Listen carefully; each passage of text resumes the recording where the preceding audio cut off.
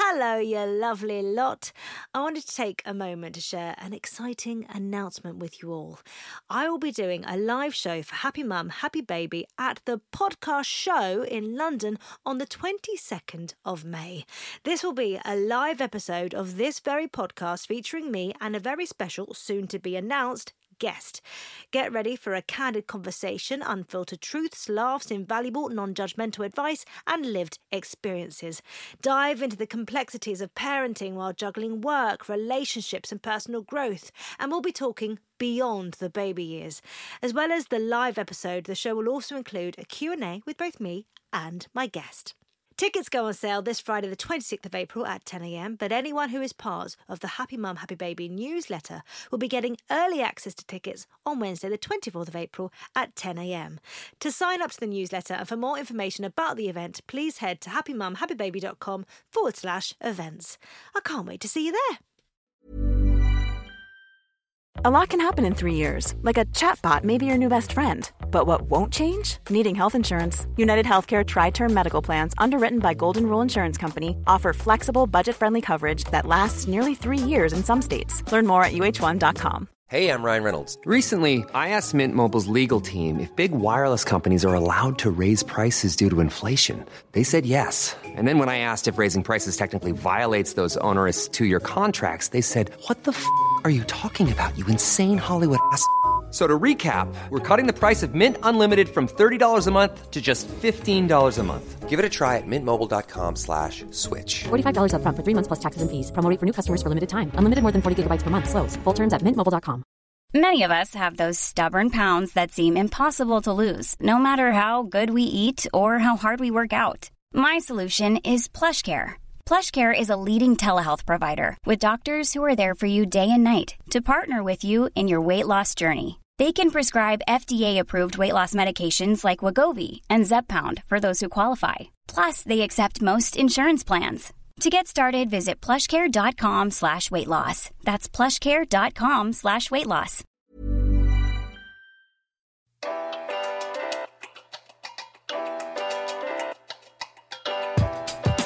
And welcome to another episode of Happy Mum, Happy Baby, the podcast. Today's guest is a best-selling author, giver of £1 recipes, an expert in food, poverty and food banks. Well, she's got 2 doctorates. Yes, both honorary, I should add, for anyone who knows me. But they're there. They're there. 14 awards, and she's on the national curriculum. It's Jack Monroe. Hi. Hi. How are you? Yeah, good, thank you. It's busy at the moment, isn't it? Yes, it's mad at the moment. I'm just sort of like catching my breath and sitting down for 5 minutes, and it's nice. Well, we're just going to have a nice chat about being a parent. Oh, good. Yeah, this is the easy one, Jack. Good. Excellent. You're also from Essex, aren't you? Yes, I am, yeah. I actually grew up in Ingatestone, and my dad lives near Southend. Oh, cool. Yeah, so I know your neck of the woods quite well. Oh, good. It's all right round by me. Yeah. What was your childhood like? Busy. My parents were foster carers, so we had a permanent revolving door of children in various degrees of distress turning up in various times of the day or the night. So it was chaotic, but fun. Yeah. I've heard you talk about your long walks to school and how your dad used to get to work and everything like that. It seems like it was hectic, and you didn't have a lot growing up. No, we didn't have very much growing up. It was I think it's difficult for children to sort of ascertain whereabouts their parents sit on a social scale sometimes. My dad was a firefighter. My mum was a nurse until she was medically retired, and then she was a foster carer. And, we didn't have an awful lot. We never went on holiday apart from seeing, like a bronze caravan at a park resort somewhere, or occasional weekend to stay with my nan over in Northern Ireland. But we had everything we needed. We had like food and clothes and shelter. And, the difference came when I ended up going to a grammar school. I was the only child in about 5 years from my primary school to get a place at this grammar school. The difference, I think, between me and my peers became quite sharp at that point because, although my parents worked hard and provided for us, my friends were being dropped off in like lilac convertible Mercedes in the morning, and me and my brother were jumping out of the back of a white transit van with a fire brigade logo on the side, covered in hay and bits of straw, and we'd been sitting on boxes in the back of it going, oh right, yeah, can you just drop us around the corner actually? But you know, it was fun, and we never wanted for anything, but we didn't have, you know, a lot. Yeah. That's fine. But did you, in terms of friendships and stuff growing up, did you feel like you were accepted, and did you feel like you fit in, or did you, once you started secondary school, feel those differences? Yeah, no, I didn't fit in. I didn't fit in the slightest.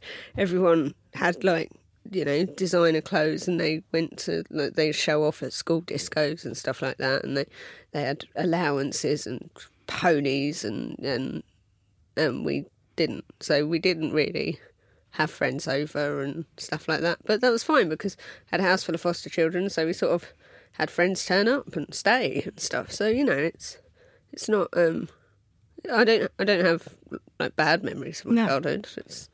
It just was what it was. I think for me, and from what I understand of you as well, for me, my childhood is my siblings.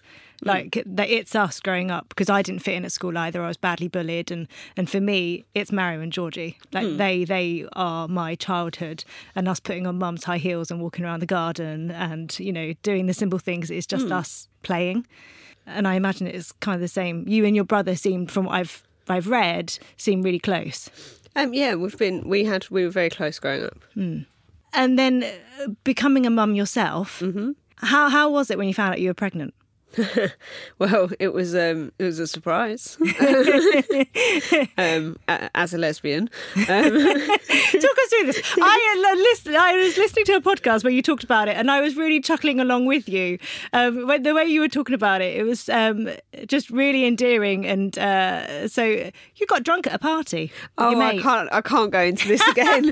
It's not fair on my son's father, but you know, basically we've been friends for years, and you know, we had a brief relationship, and exceptionally brief relationship, and you had fun. A few months later, I took him down the pub and sat down and went, I'm pregnant, and he was like, okay, well, you do whatever you need to do, and I'll support you, and I was like, well, you know, as a lesbian, it's quite hard to get pregnant on your own. So I'm gonna stick with this and see where it goes, basically. And obviously, it wasn't quite that flippant, because nobody ever is that. Well, flippant had you ever thought about having children and what sort of parent you'd be? No. I'd grown up with a revolving door of troubled children in my house. I was like, I don't want this. Yeah. I was not like, when I found out I was pregnant, but I was always quite adamant I was not having children. Yeah. I was absolutely not having the least maternal person in the world, because I'd spent a lot of my childhood parenting difficult children. Yeah. So I was just like, no, not having kids, having fun, working my 3 jobs, working as a shots girl at a nightclub, prancing around in my underpants. I didn't want to get fat, for Christ's sake. But, you know, and then I found out I was pregnant, and actually all of that blasé, flippant, I never want babies, it just melted away. I was going to have a baby. Was it instantly? Pretty instant. Yeah. And all my friends and family were like, oh my God, no, you never wanted this. You're being stubborn about it. Stop it now. Don't do this just to be annoying. It's like, well, I'm doing it, and I did it, and I've done it, and it's worked out all right. How was it becoming a mum? Well, it just happens, doesn't it? It comes out, gets put in your arms, and it just, you're a mum. So it's not, because I think I've maintained this not very maternal streak. So I'm quite, I just kind of get on with it. It's like, oh well, there it is. It needs food. It needs its bum wiped. It's, you know, needs some love. Here's some love, and there you go. It's not difficult raising kids. Feed them, love them, make sure they don't stick stuff up their nose or down their throats, and just let them run around. It's not, sort of like having a dog that answers back. Yeah, pretty much. But I do think there is something in that moment where you first handed your baby, and life suddenly changes. Well, mine was a bit complex, because I had a 31-hour labour, not enjoyable, and then went was whisked for an emergency cesarean, at which point my son was placed straight into special care for 2 weeks. So I didn't get that here's your baby moment. I got here's a glass box with your baby in it and you can stick your hand in and pat him if you like. So it was, you know, my instant catapult into motherhood was a difficult one. Yeah. But we got through it and I took him home, we recovered and it was fine. But even then, that bond, like I've spoken to people that have that, and then that the bond is, you know, they haven't been able to have that physical connection, or sometimes it catapults them even more into that, you know, instant love, and I think that bond thing is something that there's so much emphasis put on it that it actually becomes scary for some people. Yeah, it's always, you know, there's all this emphasis on you must intensely love this baby. And, and I did, and I do. But it's also like, all right, back off. I also need to intensely feed him, clothe him, look after him. You know, it's like, you know, love is very, very important, but it's not always enough. No. You know, you need to do the practical things as well. And I am quite practical as a parent. And that's, you know, I'm not sure if that's ideal, but it's the way that I am. I was raised by a family who were, like, you know, fairly military, and so that's how we do things, you know, make sure everything's clean, tidy, folded, fed, and, you know, and they get told well done every now and then. That's right. But that's how I was raised, so it's like that's how I am. You make it sound so easy, but I know that the first 2 years weren't easy, and that you moved around a lot, that you know, financially things weren't, you know, at the best, and that you really, really struggled. Yeah, we did, which is why I can be slightly flippant about it now. Yeah, because that's not where we're at anymore. But you're great because you talk about it, and you know that there are other people in those situations now that don't have that maybe feel like they're on their own, that they're the only ones, you know, going through it. Yeah, and I think that, I mean, when I started writing my website, then turned into my first book, it was as a local politics website. I never imagined or intended that it would become anything bigger than just me sitting in the local gallery of the local council meetings, writing up what was going on in development control committees. So it was like, you know, it wasn't exciting. It wasn't best selling. It was just a local politics geek. But it was something that you really cared about. Yeah, and it developed from that into, you know, a sort of a frustrated memoir of being a single mum on the dole. And then people started to read it and connect with it. And somewhere along the way, I started to put food and recipes into it because it was something that I enjoyed and was doing. And it turned into a book. And the fact that it is still turning into books 6 years down the line is actually,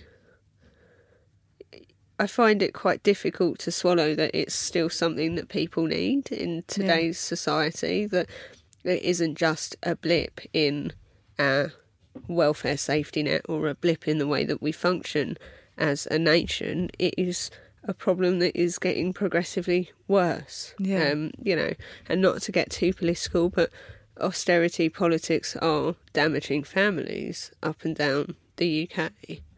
And it's, you know, it makes me, obviously, it's my job now to write recipes and teach families to cook and to basically try to lift as many people as possible out of food poverty in Britain through my work.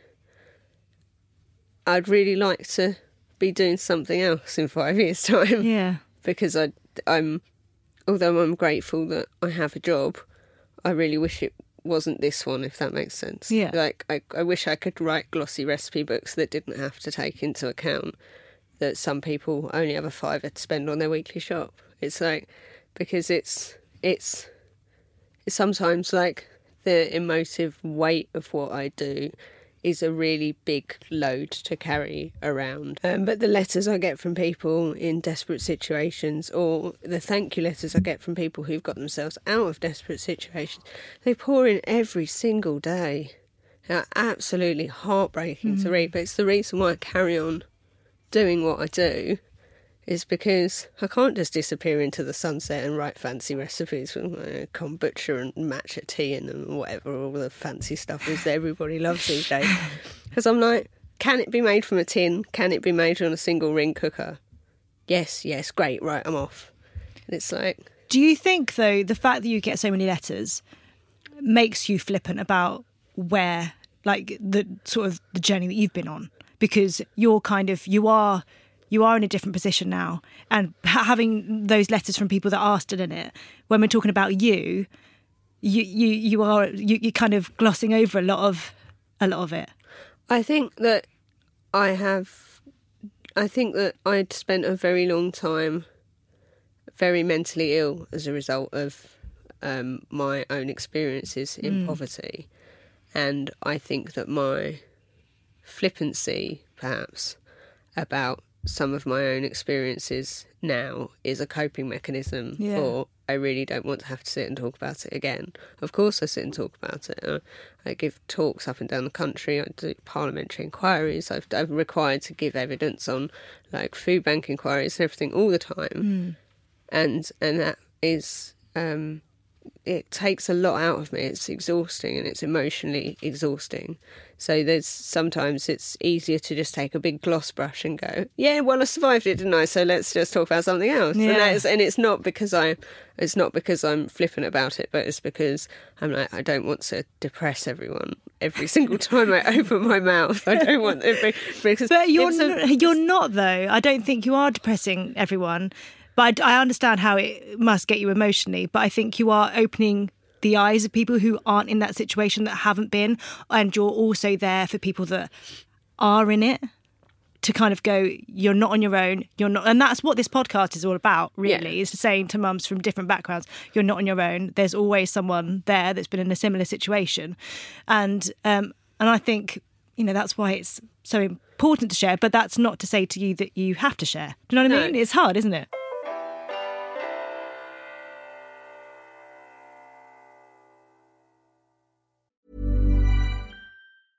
Hey, I'm Ryan Reynolds. At Mint Mobile, we like to do the opposite of what Big Wireless does. They charge you a lot, we charge you a little. So naturally, when they announced they'd be raising their prices due to inflation, we decided to deflate our prices due to not hating you. That's right. We're cutting the price of Mint Unlimited from $30 a month to just $15 a month. Give it a try at mintmobile.com/switch. $45 up front for 3 months plus taxes and fees. Promo rate for new customers for limited time. Unlimited more than 40 gigabytes per month. Slows full terms at mintmobile.com.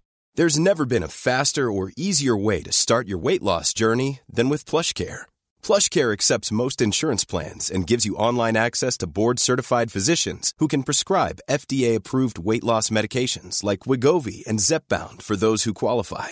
Take charge of your health and speak with a board-certified physician about a weight loss plan that's right for you. Get started today at plushcare.com/weight-loss. That's plushcare.com/weight-loss. plushcare.com/weight-loss. It's hard to strike a balance between always beating the drum and going to people, this is crap, loads of people are in really, really awful situations, you need to help them, and to just, you know, because, waving my hands around, I'm not used to having fancy equipment, but it is, I do find it, like, I don't generally find it difficult to strike a balance between the two, because if I get on one about a campaign, or if something winds me up, everyone knows. I'm just straight on there on Twitter, 14 tweet long thread about the latest thing that's really annoyed me, and usually it's hunger or poverty or some kind of government hypocrisy around it. I think it was just yesterday the government announced they were finally going to do an inquiry into the potential correlation between austerity and food bank use. And I was like, but I've given evidence at 14 of these inquiries in the last 6 years. We've done this, but you've refused to accept any of the evidence that me, other Guardian journalists, other people have given. And now you want to talk about it. It's like, and so, you know, I spend a lot of my time encouraging people to donate to food banks, highlighting the problem, and it's, you know, and I can't even keep it out of my cookbooks. It's so, you know, one editor once upon a time, not my current one, who's lovely, sat me down once and said, you need to get to a point where you need to separate your food from politics because you'll stop selling cookbooks. Oh. And I was like, no, my food is political, my politics are food related. Yeah. The two are completely intertwined, and absolutely not. I can't. I couldn't. I don't really care about food unless it's got a political angle. I don't, I'm not going to sit there and go, ooh, this curry was nice, I'm going to see if I can replicate it. I'm like, it's not, I don't go out and Instagram fancy pictures of my dinner and whatever because I really don't care. What I care about is that everybody has access to cooking equipment, basic food, decent food that's enjoyable, because we shouldn't all be like, the whole Isabel Oakeshott thing saying, oh, well, £1 can buy you a bag of porridge and then a family can eat that all week. And we'll come back when you've eaten porridge and just porridge for an entire week and tell me how easy that is. Because as someone who has eaten porridge for an entire week, I can tell you day one, you're like, oh, I've got loads of energy, these oats are great for me, how healthy do I feel? Day two, you're like, okay, this is getting a little tedious now, but it's at least I've got food. Day three, I'll just have one bowl of porridge, I'm a bit bored of it. Day 4, 5 and 6, you don't eat anything because you can't face another bowl of porridge. Day 7, you shoplift a sandwich from Marks and Spencer's. It's that's the reality. Yeah. And so I can't separate the politics from my recipe books because they are born of austerity. They are literally, the need for them has been created by government austerity policies. And for as long as there continues to be a need for my work, I'm going to carry on talking about why there's a need for it. I can't just say to people, here's a bunch of cheap recipes, sorry about your shit life. That's not, it's a, here's how to feed yourself for the week. Now let's examine the underpinning reasons why you find yourself in this situation in the first place. Because as soon as I do one and not the other, I become complicit in allowing it, in institutionalising it, in saying, oh, well, actually, austerity's a bit rubbish, but at least I got a job out of it. It's like, no, I can't get to that point. I'll never get to that point because of all the hundreds and thousands of letters sitting in my inbox. Do you think of the young mum, who wasn't able to put food on the table? Do you think of her when you're creating these recipes? Yeah, I've got a group of friends actually that are single mums on benefits, that for various reasons aren't very confident cooks or don't have a lot of cooking equipment, etc. And I run a lot of my recipes through them. So I'll be like, here's a bunch of ingredients, here's like some recipes I'm thinking of working on. Can you cook them? Give me really honest feedback on them. Tell me if your kids ate them, and let me know like where the sticking points were. Because obviously, I'm a professional food writer now. My kitchen is the size of like a kitchen you'd get on a very small boat. It's like this little narrow little galley kitchen, and it's challenging. But I do have all the equipment that I need and, a range of skills and a chest freezer. So I've now put my recipes out to people who are not in the situation that I was in those times ago, because I'd never let any of my friends get in that situation anymore. I'd be like, you need help, I'm helping you. But if, but people who do face their own difficulties around cooking. And through that, I've taught a lot of my friends to cook, but like subversively, like, oh, you're giving me a hand with my book, and I'll just give you some ingredients with it. And then a lot of my friends have through that become like confident, creative cooks. They get to a point where they're like, oh, you're not testing recipes on me anymore. I'm like, no, because you're now too good. So now I need to find some other hapless fuck to sort of... My but friends love me, really. You say about not letting your friends get into the position that you were in. Did people not know what situation you were in? No, not all. No, I hid it from everyone because, you get to a point where you don't want people to come around your house because you've turned all your radiators off and you've unscrewed all your light bulbs and it's cold and it's damp and you haven't got a biscuit to offer them and you can't put the kettle on. No, I didn't have anyone round. I would go to other people's houses and eat like every biscuit that they put out in front of me. But I pretty much became quite reclusive. I stopped going out. I stopped inviting people over, and people just assumed I was busy. Because they do. Your friends. It's very easy to just drop off the radar. It is. Especially when you become a parent, I think. Yeah, because people are like, oh, you've got different responsibilities. Yeah, you've got different priorities now, yada, yada. Oh, and you've got an excuse when people say, oh, come out, you're like, oh, I've got a baby, not I can't afford to buy a round of drinks. So no, people didn't know what situation I was in because I just didn't tell them. And my friends afterwards were absolutely furious at me when they've then gone back through my work and read the extent of like the difficulties I was in.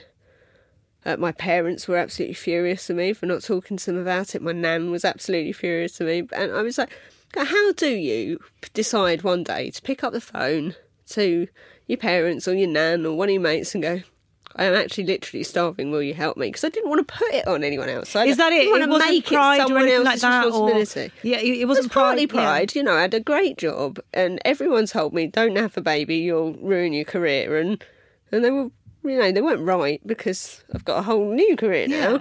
But I was like, it's not as easy as I thought it was going to be, and now I'm in a really shit situation. So it's partly pride. And your benefits and everything got delayed. Yeah, they were delayed because it was deemed that I'd made myself unemployed. And, you know, it was very, very difficult. But it is very difficult to turn around to anyone and say, I'm in trouble, will you help me? Yeah. Because I didn't want to make my crap their responsibility. And actually, I look now and I think, I could have just asked 5 close people for a little bit of help and it wouldn't have been putting it all on one person. But it just, you know, we don't always make the best decisions when we're under pressure or, you know, in a bad way or depressed or whatever. And I don't know what or how I could have done anything differently. I think it's very easy to kind of look back and go, oh, I should have just... Yeah, hindsight's a wonderful thing, isn't it? And having people say, I would have helped, or is that... Yeah, and it's very easy for people to also say, I would have helped you, and you're like, but you didn't see me for 6 months because I was literally sitting in my coat on my own in my living room, and you didn't think to knock and go, I haven't seen you for a while, how are you? Oh, actually, I'm cold and thin. And it's just, oh my God, the amount of people who are like, oh, have you lost weight? You look great. And it's like, I'm literally starving. I'm like, what is wrong with people? You're just like, oh, you're looking really thin. You'd be like, oh, yeah, under my breath, it's amazing what a bout of poverty will do for you. It's like, come on, guys. It's like, even now, like, obviously I'm in the public eye and people go, oh, well, you've got a bit chubby. And I'm like, yeah, I actually have food now. It's great. You know, this is my natural body. This is what it's meant to look like. It's not supposed to be like a bag of bones. Yeah. It's like, yeah, I'm quite happy like being a bit fat actually because do you know what? I've paid for every pound of this and I'm going to keep it. So no. What sort of parent did you think you would be like? Pretty much like the kind of one that I am. There you go. Benign. You know, involved, reasonably interested. It's, you know, it's just, you know, I am pretty much a carbon copy of my own dad. Oh, really? Was, you know, who worked very long hours and he was in the military, so he's quite emotionally closed, but not in a bad way, just in a sort of that's the way things are kind of way. You know, we don't talk about feelings and things like that. So I think for my family, having a daughter who is now like a national broadcasting tell-all, this is my life, these are my feelings, this is my depression, I'm having therapy, they're like horrified, absolutely horrified, because, you know, their mate Brenda's rung them up again and told them about something I said on the telly. I love Brenda, she used to babysit me when I was a kid, she's actually brilliant and she's a really good laugh. But, you know, so I am actually quite unfairly using this example because it's all their friends. But, you know, they're you know, we were quite a sort of we're not a family that does feelings or things like that. You know, we don't hug. We're not like, and I'm not doing this as like an on the couch therapy thing, but we're just not. But we're all loved, and we know we're loved. Yeah. And we're there for each other in a crisis, and you know, when the shit hits the fan, we pull together, and you know, and it is what it is. But that means as a mother, I'm quite my son is really affectionate, and I find it really? bewildering. I really do. I find it like, he's like, comes into my bed in the morning for cuddles, and I'm just like, okay, this is happening.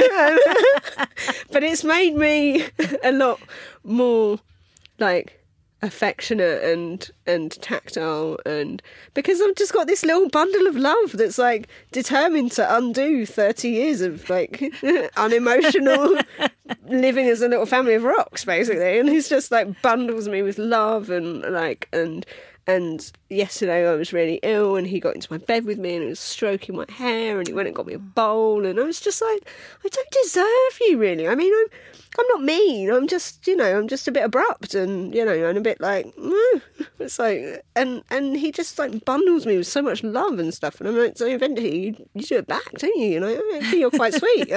This is nice. And yes, I think I've had to learn to be a parent over the last 8 years, and I think most people think that it comes naturally, but I think all of us are just winging it. We are all winging it, and I think also living in such dire straits for so long really did impact my mental health. Yeah. And I did detach from like all my relationships because I felt like I was a disappointment to everyone, and I was planning to not be here, and I was like, so I'm just going to make this transition easier for people when I decide to finally do myself in. And I think I've spent the last 6 years carrying around an enormous amount of guilt around that, and going, right, well, actually now I need to bundle you with love right back, because my God, I was going to leave you, and I haven't, and I'm not going to, and he's just brilliant. And I always thought that, that motherhood would be difficult and I'd be crap at it, but I've got a really great kid, so I must have done all right. So it definitely sounds like you've done something right. Yeah, so there you go. At the end of every podcast, I ask you to complete 3 sentences. Oh, good. Fairly easy. Being a mum means... Jack pulls a face. Being a mum means... well, just exactly that. I think we're all mums very differently. Yeah. I don't think there's one homogenous way to mother. So I think being a mum just means being a mum, and whatever that means to you. Yeah. Since having children, since having a child, I have got fatter. And more content with myself. Yay! And I'm happy when? Oh, this sounds really shallow, but I'm happy when I'm like eating a meal with my family. Like I like to have, like, when I've got like a big group of friends or family around. But at the end of the day, at the beginning of every day and the end of every day, me and my son sit down and eat together, and we talk about our day, and it's nice, and that makes me happy. Having read Hunger Hurts, that is beautiful. Thank you. Thank you so much for coming on. It's been so lovely and amazing to hear you talk. Thank you. Thank you.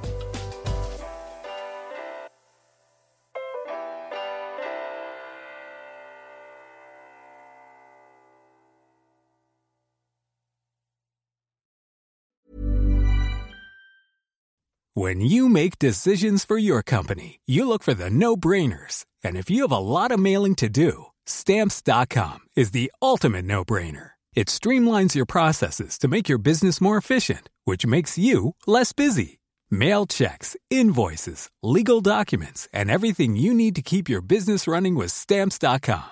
Seamlessly connect with every major marketplace and shopping cart. Schedule package pickups and see your cheapest and fastest shipping options from different carriers, with rates up to 89% off USPS and UPS rates. And with the Stamps.com mobile app, you can take care of mailing and shipping wherever you are. Make the same no-brainer decision as over 1 million other businesses with Stamps.com. Sign up with code PROGRAM for a 4-week trial, plus free postage and a free digital scale. No long-term commitments or contracts.